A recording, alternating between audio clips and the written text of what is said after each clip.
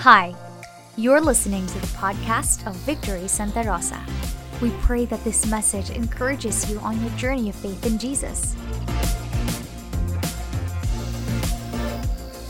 We wanted to take this break, this Sunday as a break, to be able to talk about God's greater work in your life. Kahapon po ang pinag-usapan dun sa Discipleship Convergence. Pastor Steve preached first on relational discipleship and the greater work of expansion that God is doing through the church. And then Pastor Gilbert naman, he preached about the greater works that God wants to do in each of our lives. So with that, I'd like to say this right from the beginning. There is great expansion and greater works ahead of us because of Jesus' greatest work on the cross. I'll say that again. There is great expansion and greater works ahead of us because of Jesus' greatest work on the cross. So with that, I'd like to just begin with this passage in Matthew 28, a very familiar one, Matthew 28 verse 19, from which Pastor Steve preached yesterday, and then we're going to pray. Matthew 28 verse 19, it says here, "Go therefore and make disciples of all nations, baptizing them in the name of the Father and of the Son and of the Holy Spirit, teaching them to observe all that I have commanded you, and behold, I am with you always to the end of the age." Let's just pray. Lord, tulungan niyo po kami na Lord, mag-grasp nga po yung pong greater work of expansion na nais po ninyong gawin sa bawat isa sa mga buhay namin at sa pamamagitan po ng church. And Lord, allow us to be able to embrace the greater works first that you wish to do in our lives and in every area of our lives, Lord, that you might be glorified. Father, thank you for the work that the Lord Jesus has already done at the cross and in His resurrection, which we celebrate today. That because of that, we can experience the expansion and the greater work that you wish to do through us. In Jesus' name, amen. Amen. Coming out of that passage, yung pong Matthew 28, madalas na natin yung nababasa, in fact, di ba? Madalas na natin yung napag-uusapan. Pero nung binanggit po ito ni Pastor Steve kahapon, binanggit niya to in the context of the great expansion. Yan. The great expansion that God wants to do for the kingdom and for the church. Ibig sabihin, tayo being part of the church and being part of God's kingdom, God wants to not just stop where we're at. Kung ano man ang kalagayan natin ngayon sa buhay, o kaya sa itsura po ng church, o kaya yung level po ng effectiveness natin sa outreach, God wants to do an even greater expansion through us. At balak ni Lord gawin yon, okay? Sa pamamagitan ng bawat isa sa atin, sa pamamagitan ng bawat pamilya natin, and all together, tayo lahat as a church family, God wants to be able to do all of that through all of us together. In fact, kahapon, kaya po natin ginagawa yung mga discipleship convergences. Although ang kausap pa lang natin doon yung mga group leaders natin at saka yung mga interns. Pero really, the goal is to be able to help mobilize the whole church because we cannot do this alone. We cannot do this just a few people. The Lord wants us, the whole church, to be mobilized towards the great expansion that He has planned for the kingdom of God. Going back to the passage in Matthew 28, kaya sinabi ni Jesus doon, di ba? Go therefore and make disciples of all nations. Lahat ng mga bansa. Yung palang kagad mapapaisip ka, teka lang, nasa ilang bansa na ba tayo ngayon? Alam po ninyo ang Every Nation, yung pong ating global family of churches and ministries. We are now in 84 nations across the world. Pero pag inisip mo, 190 plus ang political nations sa buong mundo. Marami pa po tayong mga aabutin. Make disciples of all nations, baptizing them in the name of the Father and of the Son and of the Holy Spirit. This is the work of discipleship, which we're already doing. Every time we do a discipleship convergence, we emphasize that discipleship is about following Jesus. It's about fellowshipping with believers, and it's about fishing for people. Yung pong tatlong bagay na yon, bahagi po nun is to be able to help establish the new believers, which is why it said to baptize them. And then in verse 20, to teach them to observe all that I have commanded you. And the promise that God gives is that I will be with you always. There's the promise of God's presence that will be with us. Alam ko, kasama ito sa desire natin as a local church. Kasama rin ito sa desire natin as individuals and families. Lord, pwede ba naming mas maranasan palalo yung presence ninyo sa buhay namin in a greater measure? Meron po akong medyo tip mula rito sa passage na to. Part of how to experience God's overwhelming presence is when we do the work of going and making disciples. When we go and make disciples, the Holy Spirit comes on us and we experience God in the process. When we disciple someone, when we share the gospel with someone, when we help someone follow Jesus even more effectively, when we fellowship with one another, when we fish for other people, we experience God's presence through and through. So, hindi lamang nararanasan ang presence ni Lord dun sa personal time mo of devotions in your own room or at home or personal time mo of worship. Hindi lamang nararanasan ang presence ni Lord in our corporate time of worship as we come together as a church. Pero nararanasan din ang presence ni Lord as we go and make disciples. You see, God is expanding the work of the kingdom. In fact, ito po, konting kwento on our end. Halimbawa, did you know that last year, God enabled us to have the opportunity to still be able to plant 14 churches across the Philippines? That is God's great work of expansion. Pag inisip mo, grabe, totoo. Even in the midst of the pandemic, yes. Yung iba po doon, online services. Pero karamihan po doon, on-site na services. Ang mga ginamit natin, yung yung mga auditoriums na yung walang dingding sa gilid, yung mga basketball court, at saka other outdoor places kung saan tayo nagsimulang mag-meet. Pero, para-paraan na lang. Pero kailangang matuloy pa rin yung church planting. 14 churches last year. Alam niyo ba kung gaano karami po ang nakaplano ngayong pong taon na to? 16. 13 churches in the provinces and another 3 more locations or churches or congregations in Metro Manila. Pag inisip mo, Lord, tuloy pa rin talaga. 16 churches all in all that we look forward to see being planted this year. When it comes to campus ministry, we're looking at least 1,056 campuses na we would like to be able to do a greater work in. In fact, dun po sa 722 doon, meron talaga tayong mga life groups na ongoing. Pero may 300 plus doon na medyo natigil dahil sa pandemic. Ano gagawin natin? Magsisimula lang po tayo ulit. We'd like to be able to restart our work in more than 300 campuses na natigil dahil sa pandemic. Pero ngayon, may pagkakataon na po tayo as we begin to enter into this season of face-to-face classes again. Even on the campus, we're looking at a great expansion. Lalo na pagdating sa world missions. Yung pong world missions, alam nyo ba na nagtuloy pa rin tayo last year? We still continue to send missionaries last year.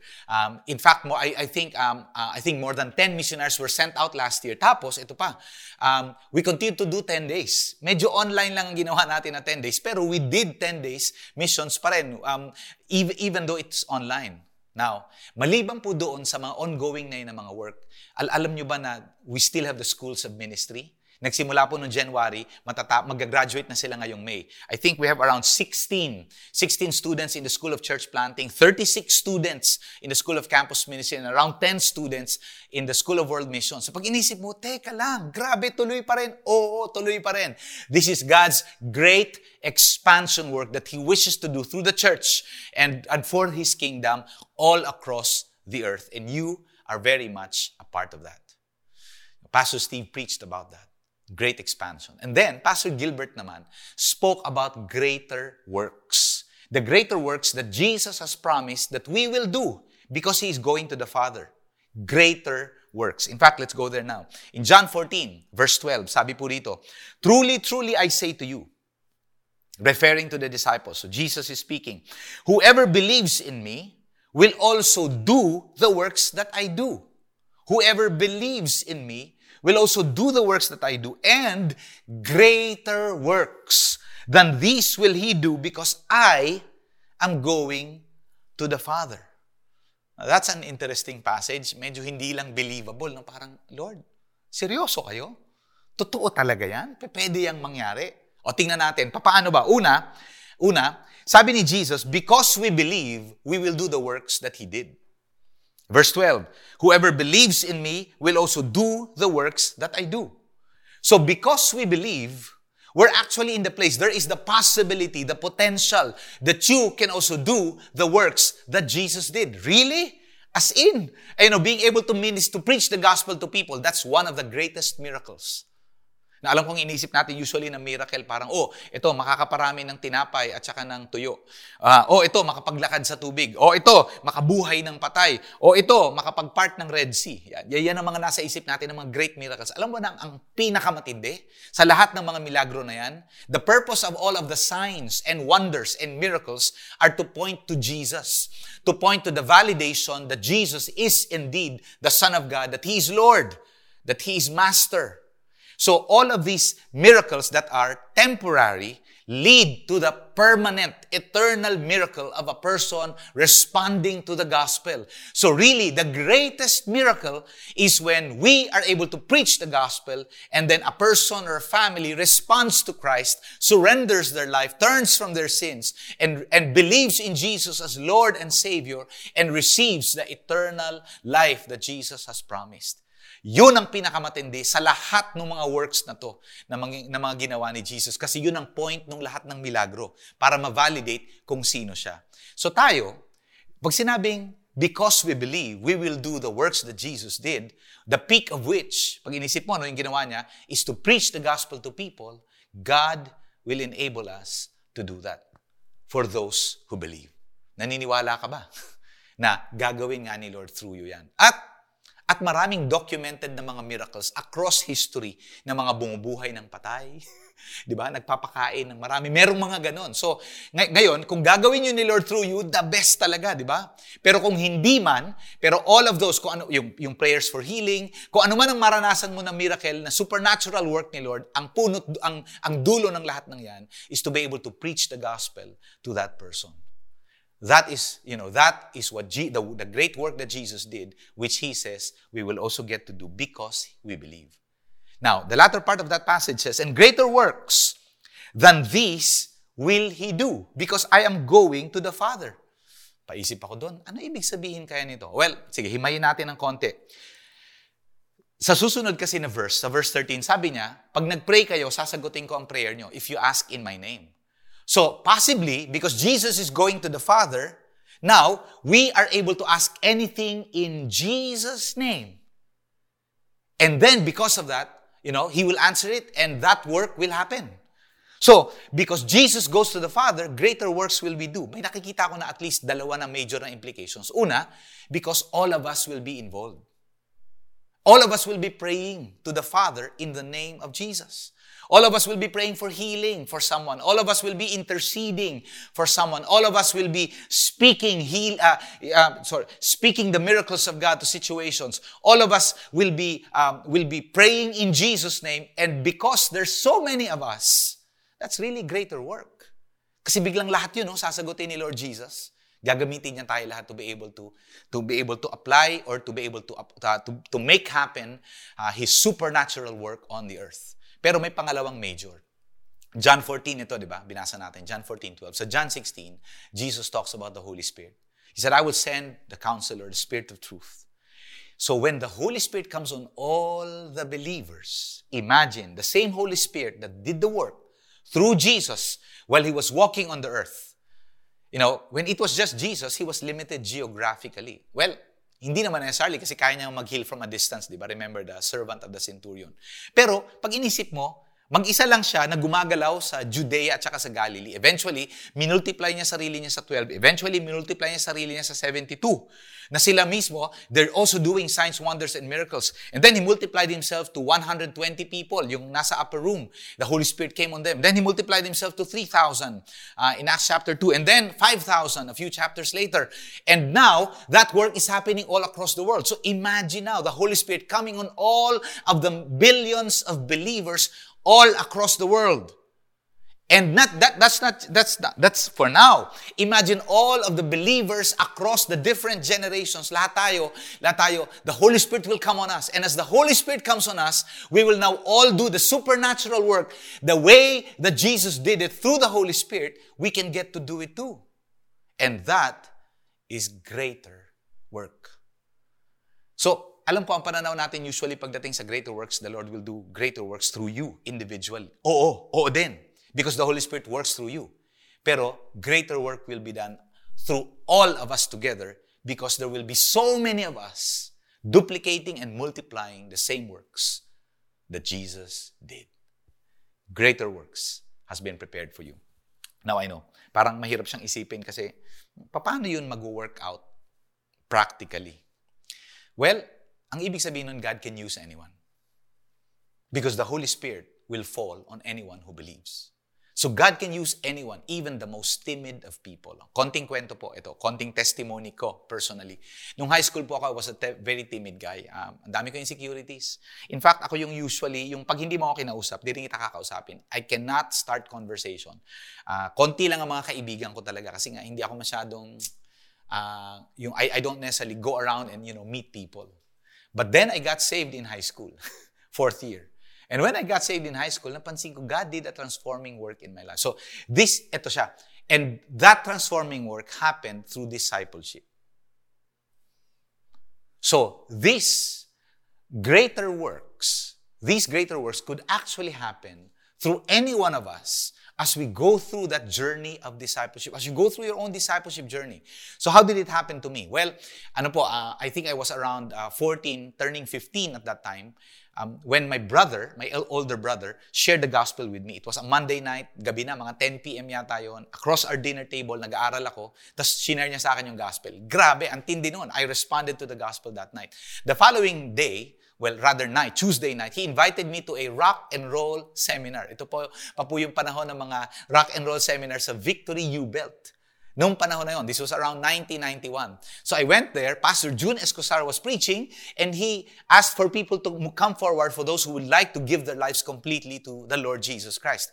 I came forward that night, and that solidified the decision that I made the night before. Alam mo, sunod ng ginawa sa akin ng kuya ko?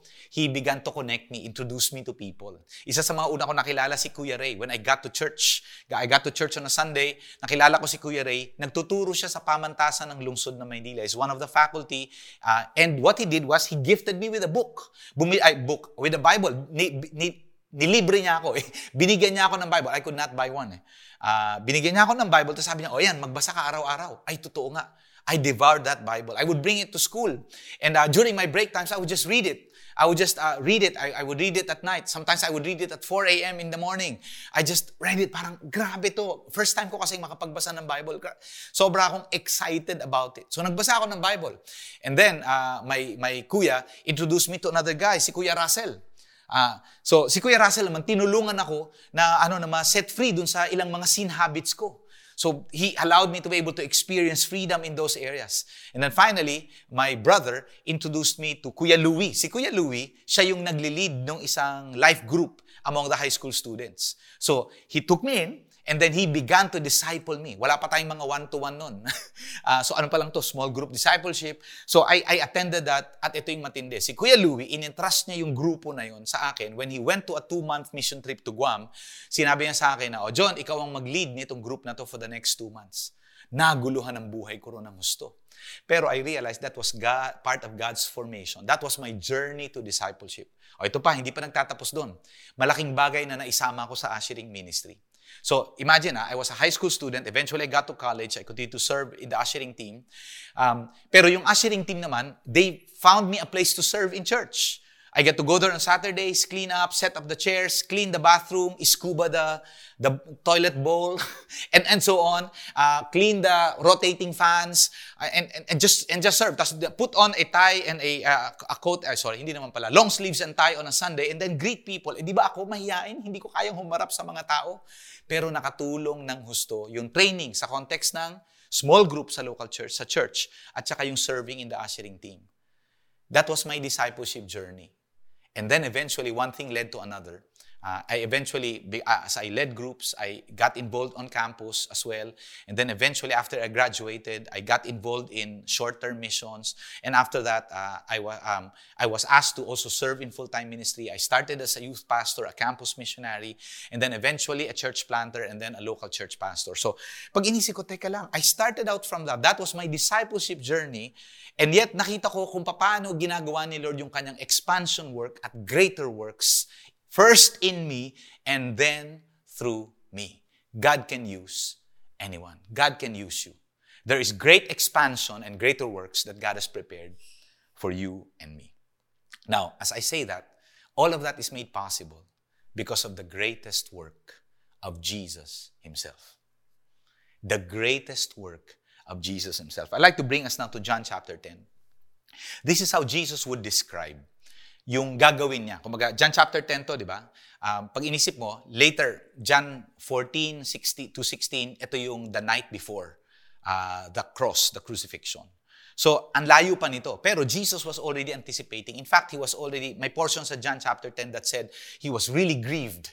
Kasi ina-anticipate niya na, pupunta ako ng Jerusalem at I will give my life for the people of the world there. And, this was what he said in verse 17. For this reason, he was talking about the cross. He was talking about laying down his life. Sabi niya, for this reason the Father loves me, because I lay down my life that I may take it up again. Verse 18, no one takes it from me, but I lay it down of my own accord. I have authority to lay it down, and I have authority to take it up again.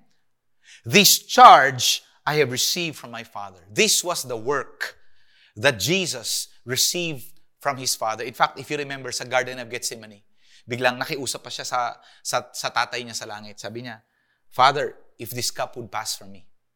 So that this is the charge, the work that the Father gave to the Son. And yet He was saying, Lord, if this cup would pass from me, yet not my will, but yours be done. Pag inisip mo, okay, so ito yung assignment, ito yung work. In fact, that will prove to be to be part of Jesus' greatest work. You see, pag sinabi pong narinig natin to sa Tagalog na yung obra maestra, of course, that's Spanish. Pero what that means is it's a masterpiece. It's your greatest work. This is like Jesus' greatest work would span all the way from creation, the way that He was the wisdom of God and the Word of God that created the world, the universe as we know it. And then eventually, Jesus' greatest work in redemption at the cross and at the resurrection. And eventually, Jesus' greatest work at the consummation of time, where He will recreate everything. Ito na yun, yung pagbabalik niya muli, He will judge the whole earth, and then He will recreate the earth. He will create a new heavens and a new earth.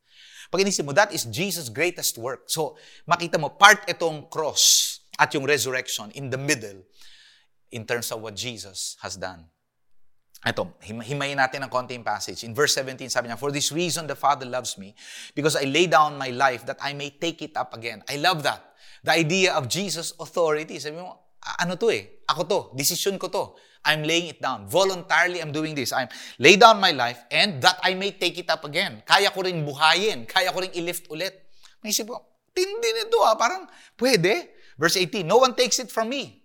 So pag inisip mo, he says, but I lay it down of my own accord. Jesus did not die because the Roman soldiers killed Him at the cross. It was not the nails that kept Him at the cross. It was Him giving up His spirit. Think about that. Pag inisip mo, it was Him laying it down of His own accord. It was not the Roman centurions, Roman soldiers who killed Him, but Jesus laid down His life of His own accord. Then He says, I have authority to lay it down. I have authority to take it up again. Grabe. I lay it down, and then I take it up again, my life. Now he's talking about the resurrection, and I need you to catch this. The work of Jesus' work of redemption is not just the cross. It is both the cross and the resurrection. Both the cross and the resurrection. Dalawang yun magkasama kasi hindi enough na mamatay siya para sa kasalanan natin. He has to overcome death, and then offer indestructible life or eternal life to everyone who would believe. So magkasama yung dalawang yun. Hindi enough kapag isa lang. Kaya nga ang wino-worship natin is not just Jesus on the cross, but Jesus resurrected from the dead. Kung inisip mo, teka lang, yung dalawang yun, yes, they come together. At sabi niya, I have authority to lay it down, I have authority to take it up. Now, think about this. Who is the author of life? Yes, Jesus is the author of life. Author, authority. I have authority to lay down my life. I have authority to take it up again. Grabe. And then he says, that's the work, the charge, the assignment. This charge I have received from my Father. That is Jesus' greatest work. And Jesus' greatest work enables us to participate in God's great expansion of the kingdom and in the Holy Spirit's greater works through us. Jesus' greatest work on the cross enables us to participate in the Father's great expansion of the kingdom and in the Holy Spirit's greater works done in and through us. Makita mo yung Trinity at work. Parang isip mo, grabe, galing nito ah. Oh yeah, come on. Okay? Now, hindi pa tayo tapos. 1 John chapter 3 in verse 8 tells us this. In the second half of that passage, it says this, the reason the Son of God appeared was to destroy the works of the devil. The devil is also working. So, the Holy Spirit wants to do greater works through us. Jesus has done His greatest work, His work of redemption for us. Yet the devil is also working. In fact, the devil has worked in your life for so long. And through sin. And sin has destroyed your lives, destroyed your relationships, destroyed opportunities, has made such a huge destructive work on your life. The devil came to steal, to kill, and to destroy. That's his work. And yet the Son of God appeared that He might destroy the devil's works. Which means this, whatever might be hindering the greater works that God wants to do in you and through you, that would be the work of the devil. And yet the Son of God, by His greatest work on the cross and at the resurrection, has now destroyed the works of the devil in our lives and has opened up huge possibilities of what we could experience from God. There is great expansion and greater works ahead of us because of Jesus' greatest work on the cross. On the cross. Sige, allow us to wind down now. There's a few implications. Ito pong pinag-usapan natin ito. Part of the implications would be, ano bang area sa buhay mo ang kailangang i-destroy yung work of the devil? At paano ba natin may-apply yung work of the Holy Spirit, the greater works of the Holy Spirit first in you? In those areas of your life. Pangalawang tanong, what areas in your life do you see greater works to be a possibility? I mean, ang daming aspects ng buhay natin. Personal na buhay, pamilya, yung trabaho mo, or yung negosyo mo, o kaya yung pag-aaral mo. And then finally, in your different areas of leadership. Leadership is one big thing that God wants to do in and through us. You've heard me say this before. Leadership is one of God's plans and purposes for your life. It's a big part of God's plan and purpose, which means this, wherever you might be in society, God is asking you to lead. And what are the possibilities of greater works in that area of your life? And final question, in what way does God want you to participate in His work of expansion on the earth? In what way does God want you to participate in His work of expansion on the earth? This has been the Victory Santa Rosa podcast. To see more church updates, you can follow us on Facebook and Instagram at Victory Santa Rosa.